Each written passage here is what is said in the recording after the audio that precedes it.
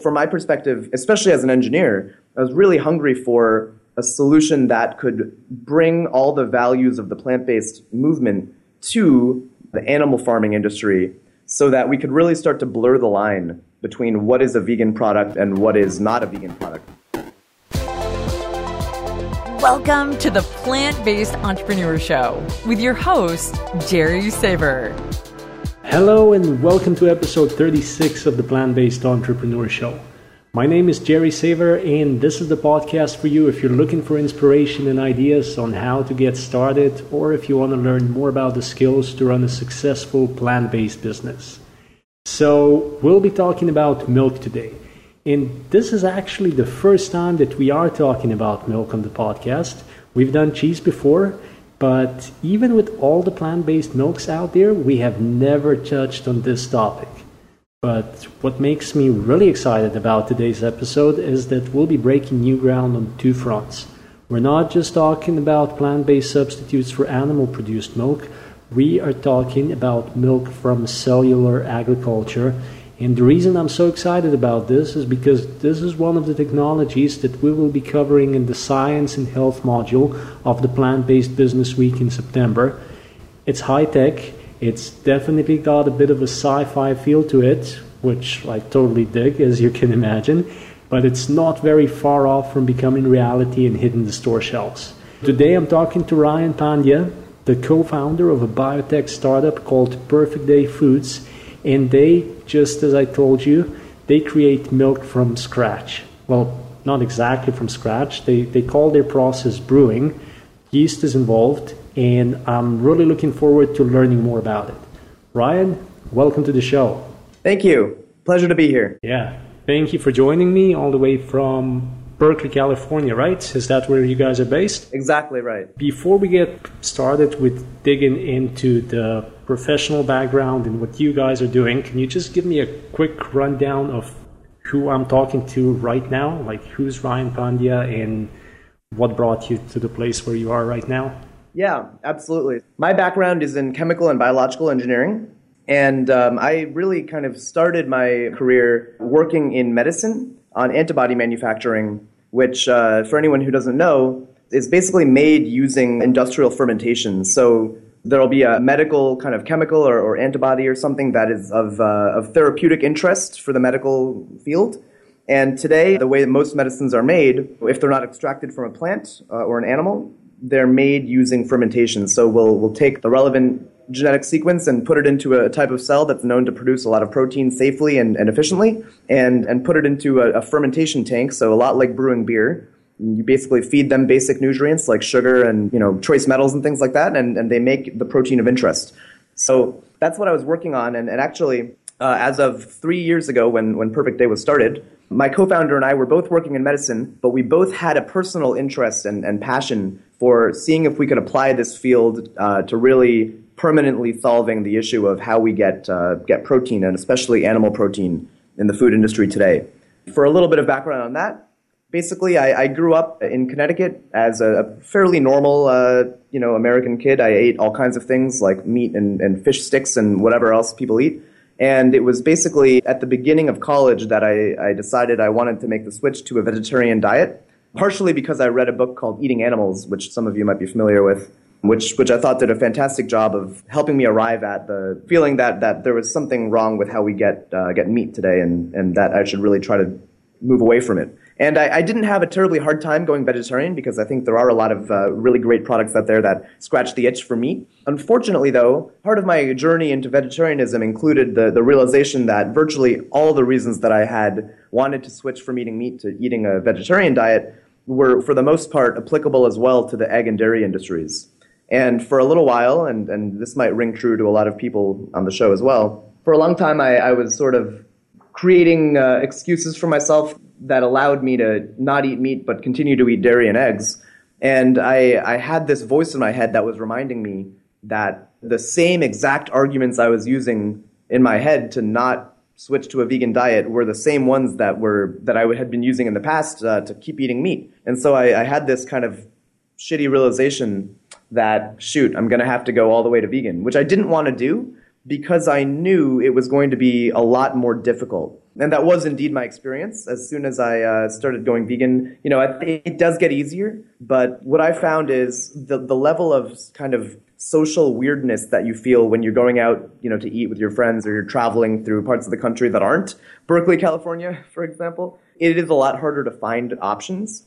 And when you do crave dairy products, for me, dairy was a lot harder than eggs to give up. When you are craving dairy, there are products out there that you can get. Obviously, there are plant-based milks, and there are plant-based, yogurts, ice creams, cheeses, what have you. But the issue with these products is that they really are not anywhere near as good in terms of nutrition or anywhere near as close to the flavor experience that you get with dairy products from cows, which is really unfortunate because it made me feel like by denying myself the animal product and instead opting for the alternative, I wasn't really addressing the problem because if there's a product that is much better in terms of our values, but it's not a good kind of experience because you're paying more for something that has the flavor and nutrition of cardboard is how it feels to a lot of people.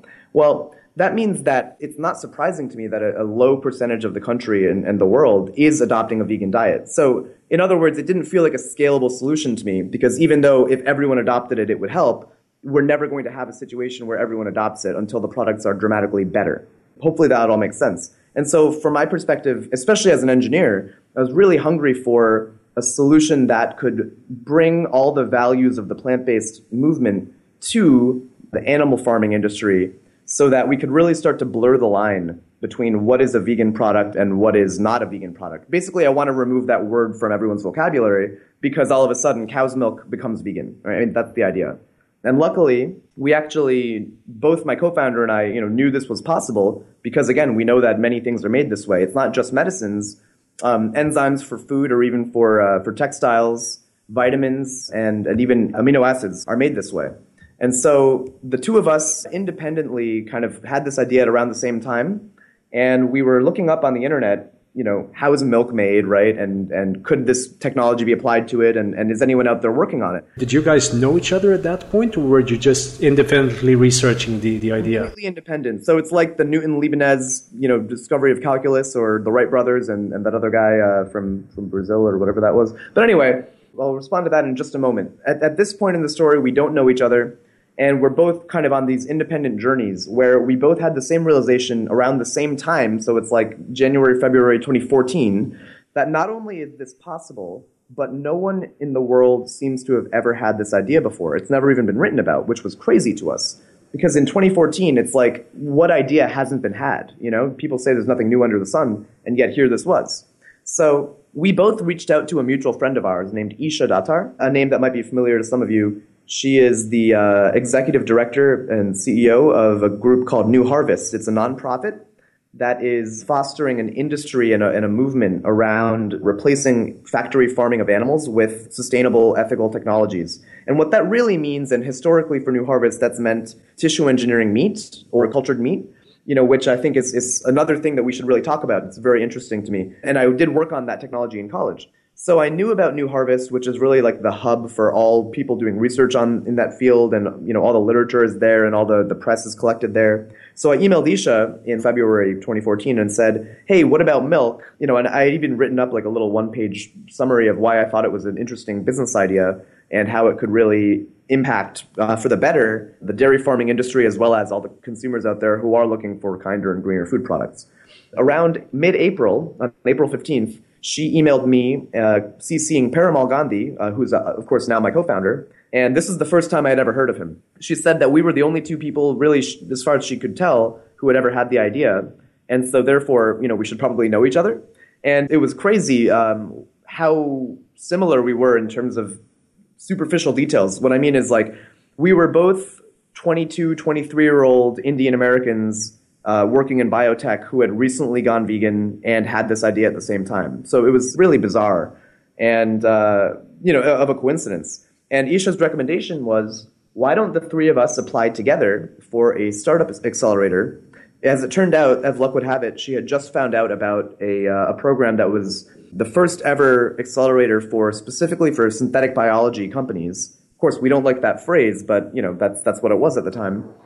And so the three of us together applied to this program, basically myself and Parimal as the founders and Isha as our link to the broader network of future food technology, I suppose. And, we worked our butts off for 3 straight days. We got the application in right before the deadline, and we ended up getting in. So about 8 days later, I quit my job and moved to Cork, Ireland, where the program was being held. Again, it was the first ever year of that program. So today they're called IndieBio. They're both in Ireland and in California. At the time, they were only in Ireland. So we went over to there, and we spent 3 months working on our first prototypes, as well as the early iteration of the Move Free website and, getting out there in social media and things like that. What you're mentioning right now, just to make it clear for people, Move Free is what Perfect Day Foods was called in the beginning, right?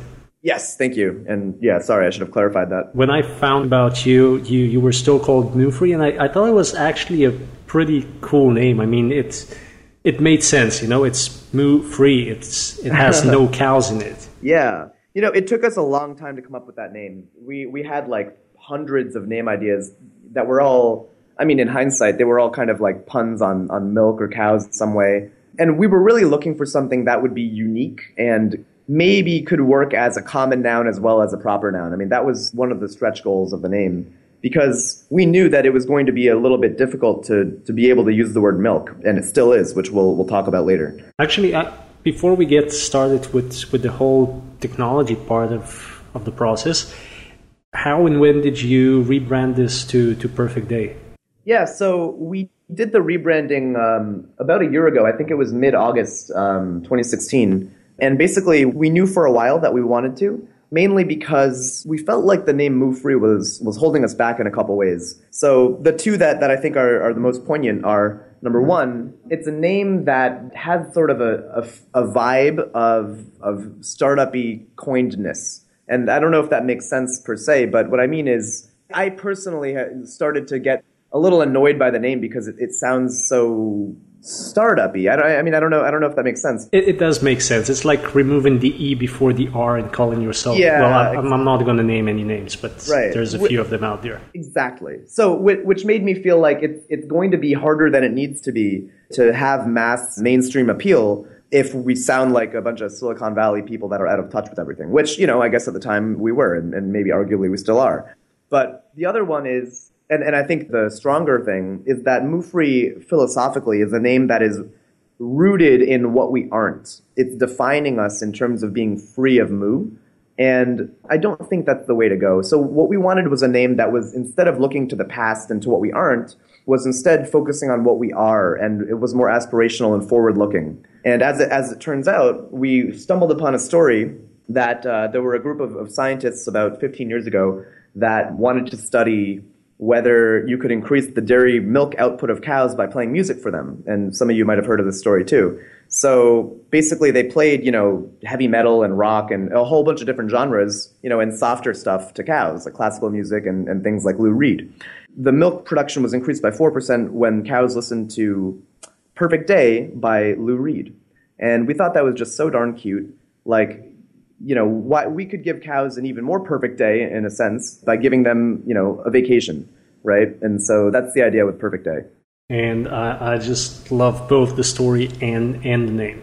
Thank you. So now let's get started with the big questions. First of all, how do you milk yeast? Or better yet, what's the actual procedure for creating dairy products without involving cows?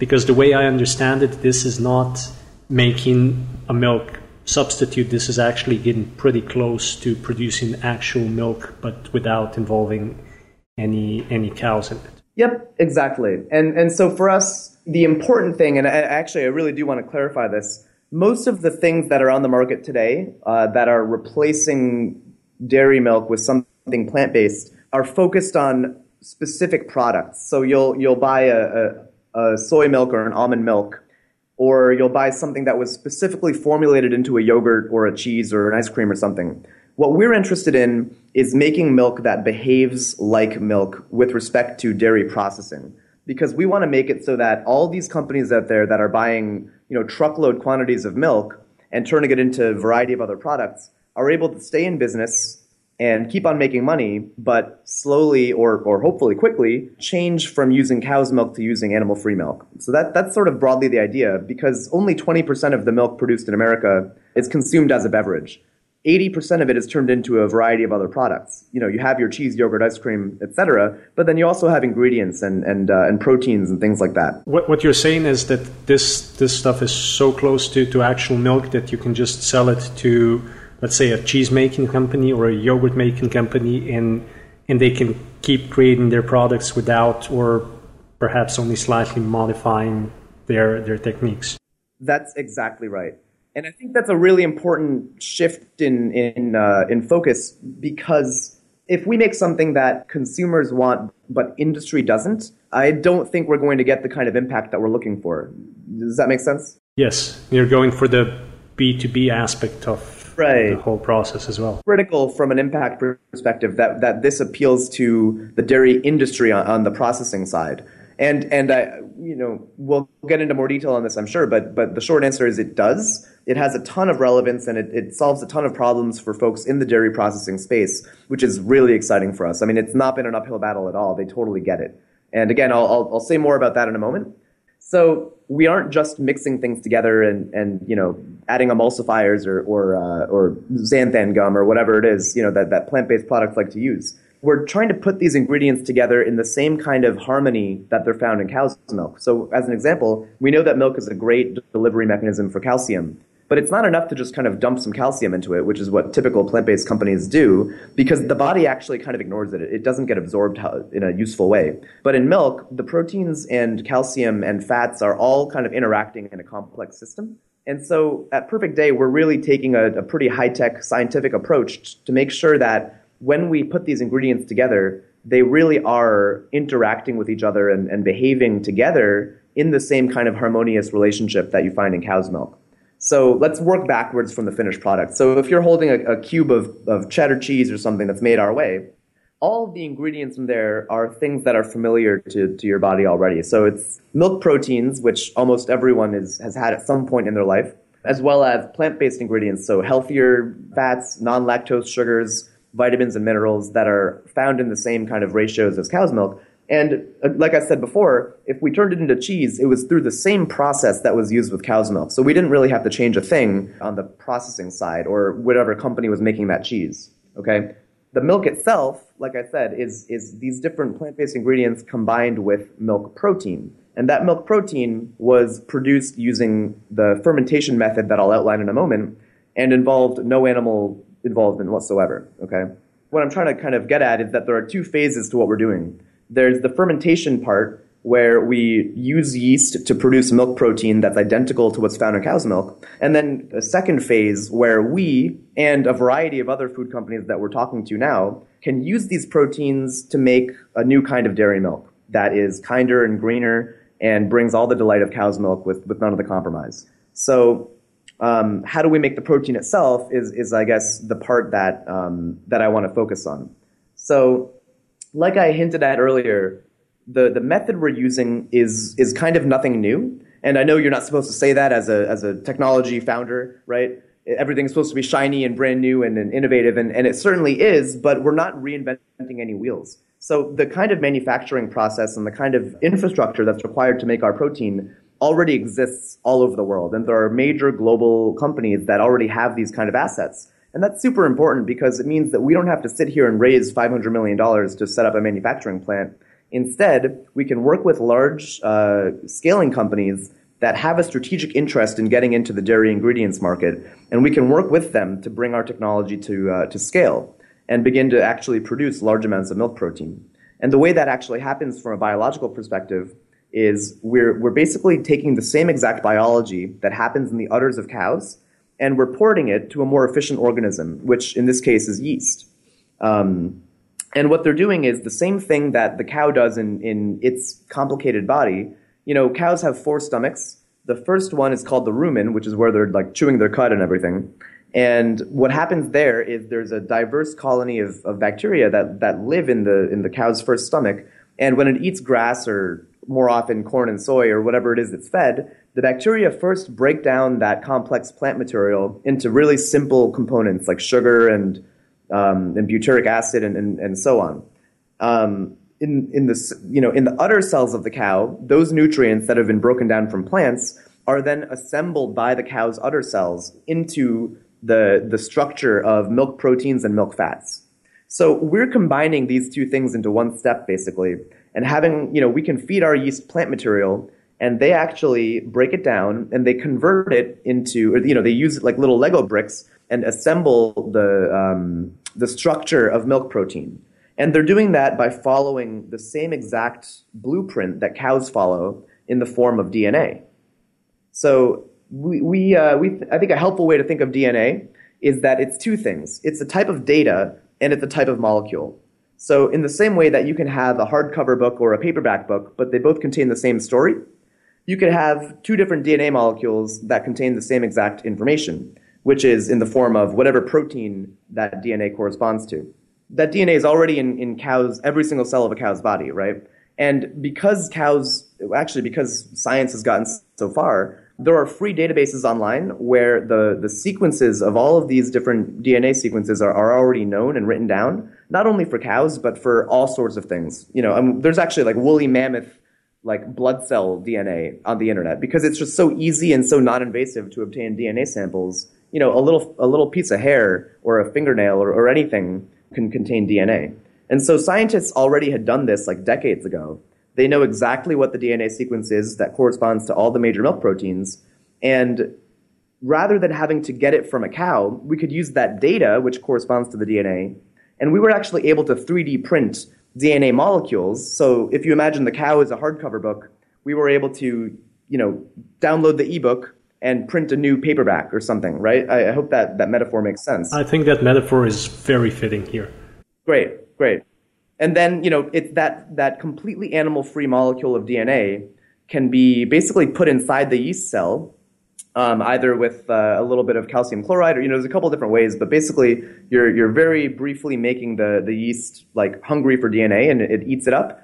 And then from there, like millions of times per second, all the little machinery inside the yeast is constantly reading all of its DNA and printing out protein that corresponds to that DNA. So they're already doing that.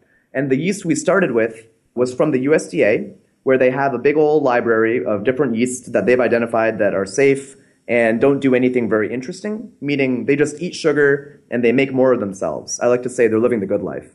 And we take that yeast and we basically give it this little piece of DNA. And now, again, millions of times per second, its internal machinery is reading not only its own internal DNA, but now this new piece that we've given it. So in addition to printing out new yeast organelles and body parts and things like that, it's also printing out milk protein.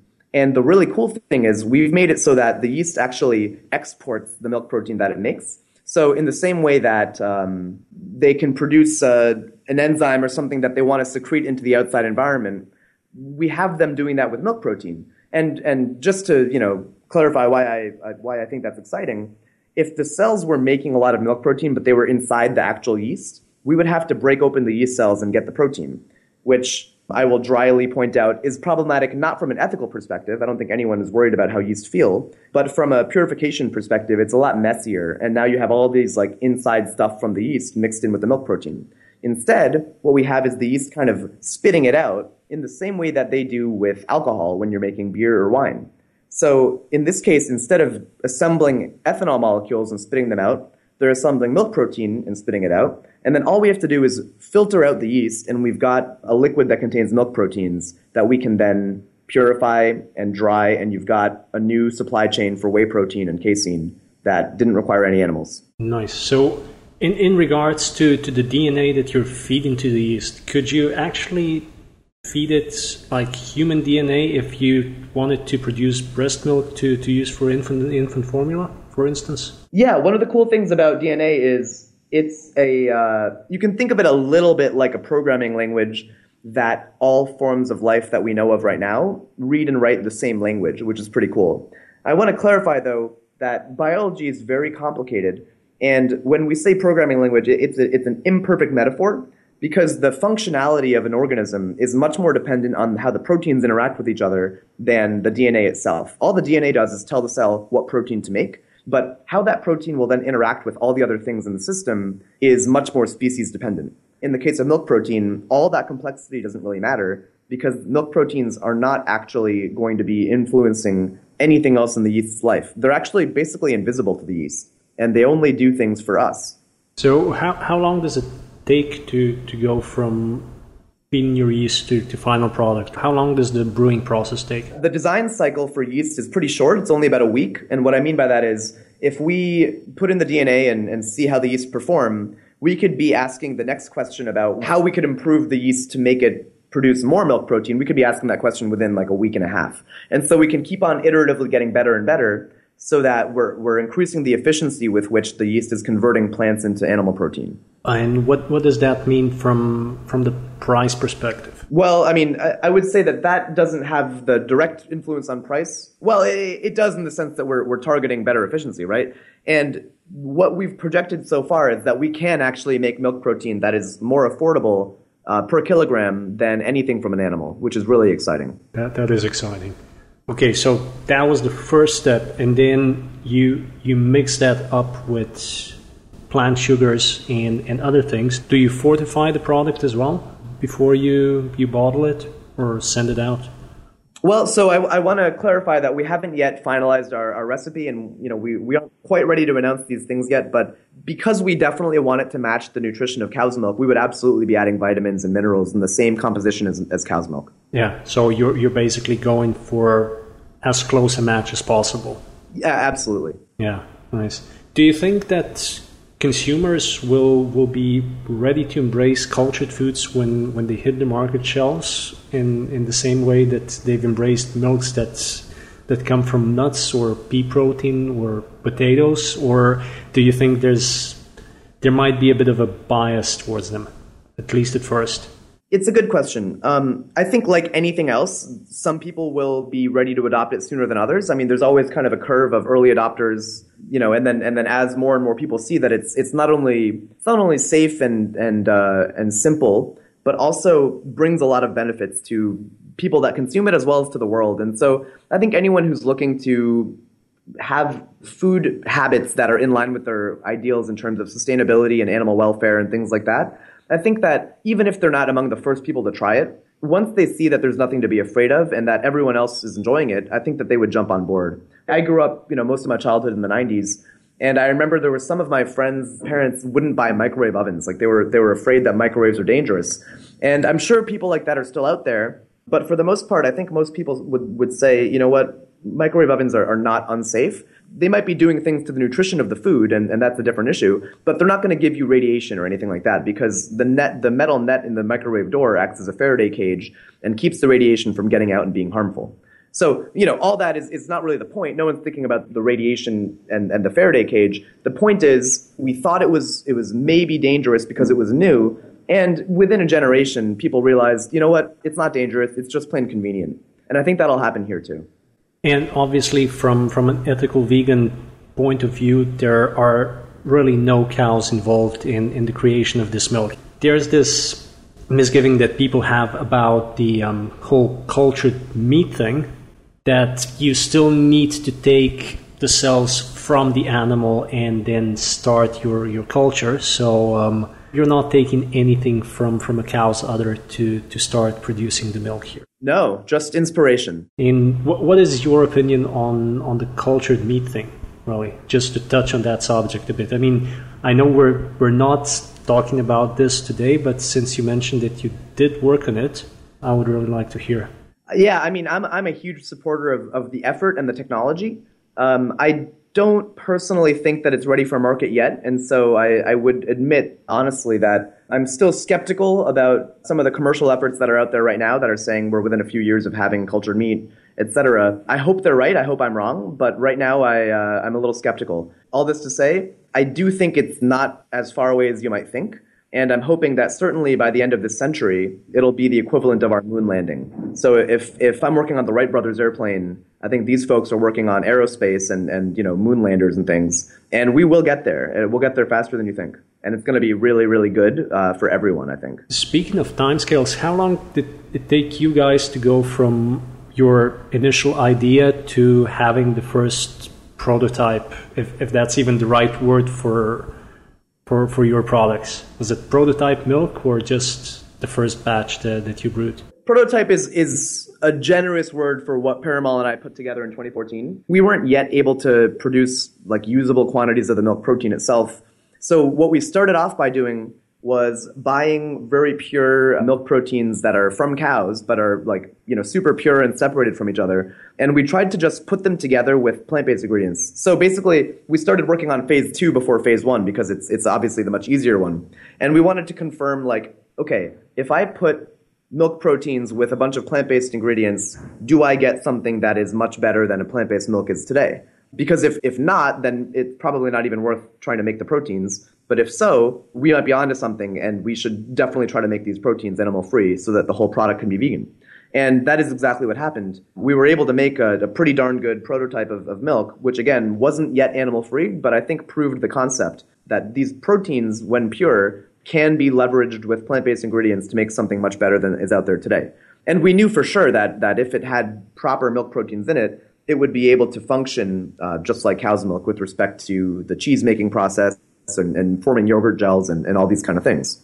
So that was within a few months. But I think it was more like a year and a half before we were really able to make usable quantities of milk protein and confirm that we could make all of them in the lab. And today, we're moving from kind of the lab demonstration scale to the actual production scale, which I consider to be more of a brewery than a lab. I mean, people call it lab-made milk, but it's not made in a lab any more than any of your other food is made in a lab. It's designed and developed and proven safe in a lab, which, all of our food is today. And that's a good thing, too.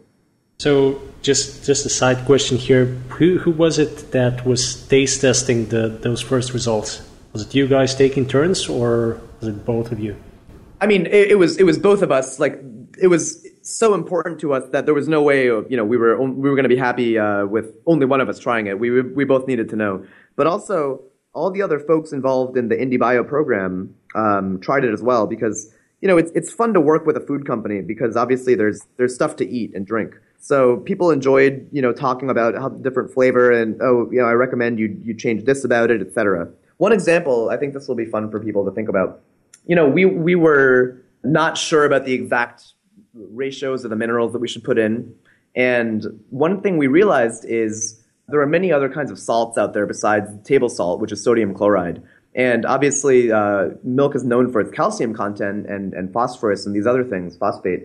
And so one of the things we realized that improved the flavor a lot is simply having the right mixture of minerals and salts really gave it this uniquely milk-like aftertaste that we thought was super cool. Because I had always assumed that all the flavor of milk was from the fat and maybe the protein and obviously the lactose. But it turns out that the minerals and salts really give it a certain milkness too. So that was cool to discover. Speaking of lactose, how well does this milk work for people who are intolerant? Can they drink it? Yeah, we don't use lactose. So our milk is totally lactose-free. And it's still able to culture into other products, which is cool. So we've shown that we can make yogurt and cream cheese, and we're working on a bunch of other things that even without lactose can be cultured effectively and deliciously, I'll add. And you're basically making the lives of people who have the allergy a lot easier by doing this exactly. As well. So how was it? I'd really like to know a bit more about the IndieBio Accelerator. I mean, I've heard about it before. I know that it's a part of a much larger program, but how was it working with that project? How was it being there? It was fun. I'm going to show my age now. I was 22 when we joined this program, and it was such an awesome opportunity because, like, for all the obvious reasons, right? I mean, I just graduated about a year before from my undergrad, and theoretically, all I deserved was to have like an entry-level job where I had like no responsibilities and no respect, right? And so here was an opportunity for someone to give me $30,000 to work on something I wanted to do. It was just amazing that they took that bet on us and that they took a chance on us. I like to think we did pretty well with it, and it was an amazing learning opportunity to see what it feels like to run a company from the inside, what it feels like to live in a foreign country that I had never been to before. I hadn't ever been to Ireland.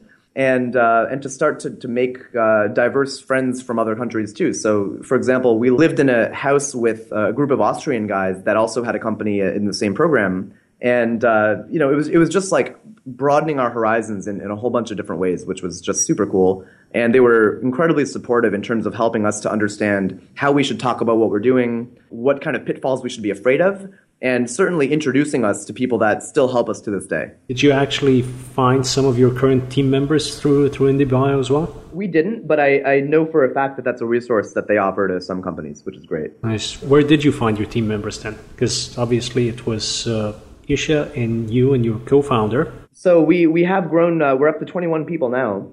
Yes, it's been through a variety of things. I mean, I think the most common way that we hire people is actually from people that reach out to us. We get a ton of fan mail, and I think you guys will get a kick out of this. It's not just vegans. In fact, we get a ton of emails from people that eat meat and eat dairy, and they say, look, I get what you guys are doing. I support what you're doing. I'm not yet ready in my personal life to make that jump because, all the reasons I said before, right? It's a pain for a lot of people to be vegan, but they want it. And so a lot of people reach out to us and say, hey, I really want to work for you. And right now, like I said, it's only 21 of us, and we're almost entirely technical folks right now. So there aren't a ton of openings in the categories that people often reach out to us for. But when there is a good fit, that's been a really rewarding thing for us, is to really be able to start to work with these people. And then, of course, through the network itself. So, for example, we're friends with the founders of similar companies that you guys might have heard of, in this space. And if there's someone that they know is really good, that they've worked with or something, but for whatever reason they have a different focus or they don't have an opening right now, they'll introduce us to that person. So, for example, there was a founder of another company in this space that introduced us to our chief communications officer named Nikki. And what's really awesome about Nikki, I mean, everything's awesome about Nikki, but what I like in terms of why she was such a great hire for us is because she was the chief communications officer at Chobani. I think she was employee number 5 or something over there. So she's got to see that company grow from a teeny tiny little food startup to $1 billion company. And it was one of the fastest growing food companies like in history. So we like to joke that she's the reason Greek yogurt is a household name. And with her help, we're bringing another exciting movement to the dairy industry too. Nice. So about your path after IndieBio, because how did you go from Ireland to Berkeley and to your current headquarters? So let's go back to that summer. So it was 2014. Isha in June wrote a newsletter update for New Harvest, which was basically saying, congratulations to Ryan and Paramal. They got $30,000 and they're starting this company. And so we started getting some emails after that from like the press and different newspapers and things that wanted to talk to us, which was really cool. And I'll add was something that IndieBio did a lot of help with us to make sure we were ready for those interviews and things like that. And so one of the groups that emailed us was New Scientist, that awesome magazine. And so they offered for us to write a story about ourselves in our own words in New Scientist, and they offered to pay for it. So, that was another stroke of luck, like no brainer. Of course we're going to do that kind of moment. So we did it. By the end of June, I think we had that article published in New Scientist. That increased the number of people that saw us even more. So it turns out that a group of investors called Horizons Ventures, based in Hong Kong, have done a lot of investments in this category. So they've been involved in Impossible Foods, who have the Impossible Burger, Hampton Creek, plant-based mayo and cookies and things, the egg replacement company, as well as Modern Meadow, which I think was one of the first for-profit companies that was developing tissue-engineered meat, although now they're focusing on leather. And so we already knew about these guys, and we were hoping to talk to them in a few years kind of thing. But they actually reached out to us because they saw the article in New Scientist and they thought it fit in well with their vision.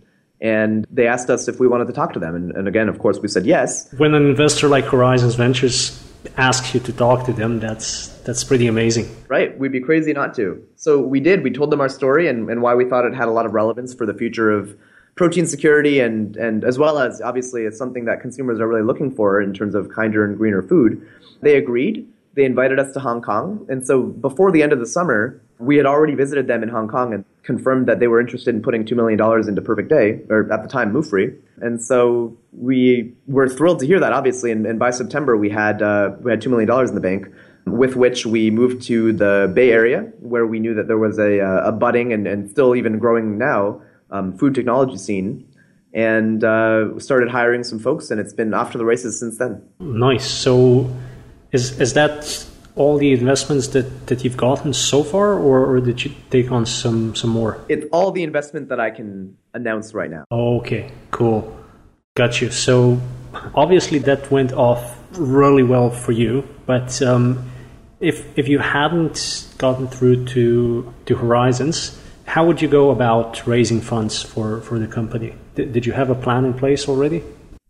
Well, I mean, the default answer was present our pitch at the end of the program. So most accelerator programs have this kind of thing where they call it like demo day or something, right? And so that was what we were going to do, and hopefully start to build relationships with some investors. I think the most likely thing we would have done would be to raise a convertible note round. So for anyone not familiar with that, basically someone gives you a loan, and it's typically like a collection of angel investors. So we would have found 3 or 4 or 5 wealthy vegans or people that are value aligned with this kind of thing, and gotten, $100K here and there from each of them or something.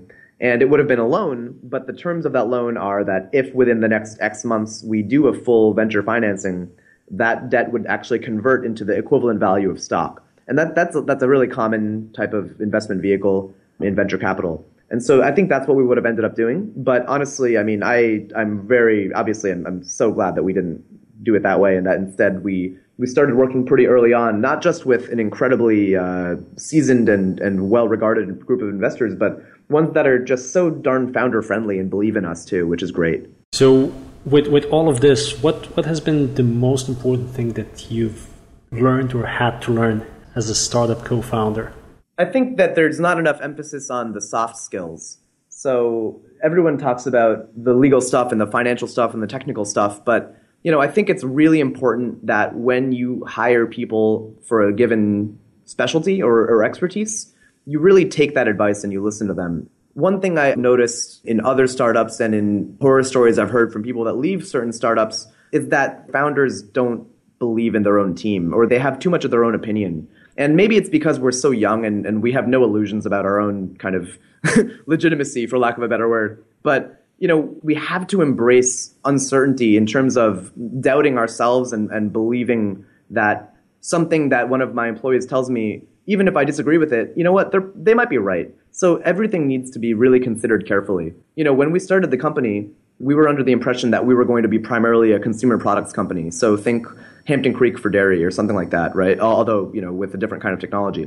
And one of the things, it took us a while to really get comfortable with, but we were talking to more and more people that were saying, guys, you have to be appealing to the industry. And so it's kind of like what I said at the beginning of the show, the business to business angle and making sure that we're developing ingredients and technologies that other groups in dairy and food can use. That's so important. And not only that, but there's more money to be made there too, and more impact to be had on the issues we care about. So I'm not even sure today why we were uncomfortable with that. Maybe because we didn't want to run the risk of being like a faceless brand or, ingredient company that people distrust or think is sneaking ingredients into their food. Which is why we really try to go out there and talk as much as we can about what, why, and how we're doing what we're doing. But anyway, all this to say, we did end up embracing that. And I think, I can't think of the examples right now, but there have been a number of times over the last 3 years where we've had to embrace a minor pivot or a new perspective that we hadn't thought about or something. And if you're running a startup, that's probably one of the most important things to realize, that at any point you might get some new information that pushes you in a slightly different direction, or you're going to reevaluate your goals. And at that point, you have the choice whether you keep on going down the same route that you've already set, or if you go with the new information because ultimately it's going to work out better for you. Yeah. I think the conventional wisdom, and maybe this is why I had extra trouble with it. The conventional wisdom is that if you're a strong founder, you have to have these decisions or opinions that you really stick to your guns on. Like everyone wants to be Steve Jobs, right? So you have to be like, here's what I want, damn it, I won't settle for anything else, it'll be that or nothing. And it's tough to know where the line is because you don't want to dilute your vision to the point where you've lost the magic. But at the same time, it needs to work. I think there are countless stories out there of startups that failed because they failed to adapt. Yeah, so pivoting at the right moment, at the right point I think it's crucial for a startup. So I would really like to know, how far away are you from actually launching something, and what products are you aiming to have in your initial lineup? So the way I understand it, your path is kind of like a mixture between B2B and B2C, but possibly leaning a bit more towards B2B. Exactly. I like to think of the Perfect Day brand itself as doing two things. Number one, we're going to have exceptionally high standards for what kind of goes into our products and how they're presented and marketed and things. We want that to be kind of like the flagship of the industry so that consumers who are maybe on the fence or aren't really sure what's up with it can turn to Perfect Day for something that they know is going to have all of their standards for their values in food, as well as we need to take it upon ourselves to be the mouthpiece of this new movement so that anyone who has questions or concerns about the technology we're using can ask us, or even better, the questions should already be answered on our FAQs, and if they aren't, we should add those answers so that more and more people and more other companies can look to us as an example and again begin to bring more variety out there. Now, considering the plan that you've just disclosed and the things that you've been doing so far and the media coverage that you've gotten, what has been the reaction from the dairy industry? Has there been any? I mean, the short answer is we've really been blown away by how much the dairy industry seems to support it. And I think part of the reason that it's been easier than you might expect is because the dairy industry has already broadly adopted this same technology before in the form of rennet, which a lot of you might be familiar with. Rennet is the enzyme that acts on casein, the protein, in order to make cheese curds. Historically, it was obtained from the stomachs of baby cows. And since about the 80s, it's been produced in fermentation. And today, more than 95% of cheese is made with rennet that never saw the inside of a cow. So they've already broadly embraced it. And we're basically just going to them and saying, look, that has helped you guys a lot in terms of efficiency, in terms of making more money. And we can do the same thing for the proteins, casein and whey.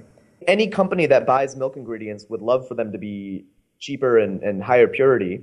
And that's basically what we're offering. I mean, there's virtually no downside because all of a sudden you can appeal to vegans. You can argue that your product is saving X number of gallons of water, right? So there are consumer benefits, but also simply on the procurement supply chain side, here's an ingredient that all of a sudden doesn't have a 35% fluctuation year on year the way that dairy does. And can be available for a lower cost at a higher purity and doesn't go bad as quickly. I mean, it's just better across the board. So it's super interesting to anyone who buys dairy. And as a result, we've found that we've been pretty much welcomed into the dairy industry as an ally by most groups rather than a foe. That's pretty cool to hear because you are obviously familiar with everything that Hampton Creek has been and is still going through with the backlash and the flag that they've been getting for trying to upset the egg industry. So it's really cool to hear that it's basically completely opposite for you. Yeah, I mean, so far, and I'm going to be a realist and say, look, it's a big industry. There's a lot of people in it. It's not going to be the case that everyone loves what we're doing, and I'm sure that there's going to be some mud thrown at us at some point. I think all we can do is try to go out there early and say, look, we're not here to destroy your livelihood or tell you that you're doing something wrong. This isn't an arrogant Silicon Valley thing. It's something that we think is coming. It's inevitable. Even if we don't do it, someone will. And so we would much rather work with groups that have expertise and presence in the dairy industry than fight against them. And I say that, and we try to ally with them. Look, some of them will say yes, and some of them will say no. And the ones that say no, if it gets to the point where they feel existential threat, I'm sure that they will fight, and it won't be pretty. So I don't know. I mean, the best we can do is try to be prepared for it and try to be nice guys about it. I mean, I think there's a lot of companies out there that do things that are disruptive, and they have an I'm better than you attitude, and that's not our style. So how about the whole labeling thing? I mean, did you pick up on the news that just a couple of weeks ago the European top court ruled that plant-based dairy products can't use terms like milk, cheese, or butter? So where would your products actually fit into the whole scheme there? I did see that. I think we're going to have to come back and save the word milk eventually, but it's a battle I don't expect to win in the short term. So I think we're going to have to think of something that we can call it that isn't the word milk. I don't know what that is yet. We're working with some naming groups that professionally name things, basically, because we need to call them the experts. But honestly, if any of you have suggestions, we're really open to it because it's super important. I don't even know what would make sense other than milk because it's not a beverage, right? It does so much more than be a drink. I'd rather not have the primary noun be like product or something, right? I mean, so I don't know. I think Europe will be a difficult one for us to get into, not only because of the labeling, but also because they have even more distrust and fear of genetic modification than the US does. And so the assumption there is that, if you're using this technology, it's bad or harmful or dangerous. And which obviously, I mean, maybe doesn't go without saying, but that isn't the case. And the broad scientific consensus right now is that this technology, like any technology, could be used for good or for ill, but inherently really poses no threat. In fact, is much safer than the alternatives used today, where if you want to change the genetic makeup of an organism, like a plant or something, the non-GMO way is to zap it with radiation, create 1,000 mutations, and maybe one of them is the one you want, but you don't know what the heck the other 999 are. So that feels more risky to me than changing the one thing that you want to change. But anyway, that's off topic. The point is, there are regulatory issues in certain areas. I think the US will be pretty easy, and I think Asia will be pretty easy, but I do think Europe will be difficult. And I hope that the people of Europe, if they want this, and I know a lot of people do, because most of the fan mail we get is actually from Europe, I think we have to tell our governments that this isn't working for us, and that defining milk based on how we get it doesn't make as much sense as defining milk based on what it is. Yeah, exactly. Where it makes less and less sense as these kind of products become available, and it becomes obvious that they are much better for everyone. Yeah. So you're talking about not just the US, but Europe and Asia as well. Obviously, you have plans there. Absolutely. I mean, there's basically no part of the world that we don't want to expand to, and that's mainly because I personally don't think that living in one country versus the other should hold you back from buying something that you want to buy. I mean, the borders we draw are convenient for a lot of reasons, but they're fake lines, right? And so if someone, and again, we get fan mail from all over the world, so I want to make sure that all of our fans, no matter where they live, can enjoy what we're making. So speaking of your fans and of borders and of the world, what do you see happening in the next 10, 20, 30 years if we keep on building the things that are being built right now? What's your vision of the future? I think that we can look to the transportation industry as a little bit of an example of how this has gone. The phrase beast of burden had a real meaning because animals were better than humans at doing physical labor until we developed machines that were better than humans at doing physical labor. And so, for example, today, if you want to get from point A to point B, a vehicle is the much better way to go. However, it's not the case that there's no such thing as horses anymore. Or that you can't even ride a horse if you want to. There's still plenty of people that do. But the nice thing is, it's something where the experience of the animal and the treatment of the animal is much more respected and much more important to the whole process. And so I think what would be great is if this happened to animals in the food industry too. Personally, I would love it if we hit a point where 0 animals were harmed for food. But I try to take a little bit more of a realist stance that for better or for worse, arguably for worse, there are people out there that really are going to hold tight to wanting to eat animals or the products they make. And so at least, I can try to optimize for a future where if you want to eat an animal or you want to eat a product that came from an animal, it should at least come from one where the story behind the animal is one of respect and the producer and the animal are taken care of, which I think is true in some animal products today, but not all. In fact, very far from even most.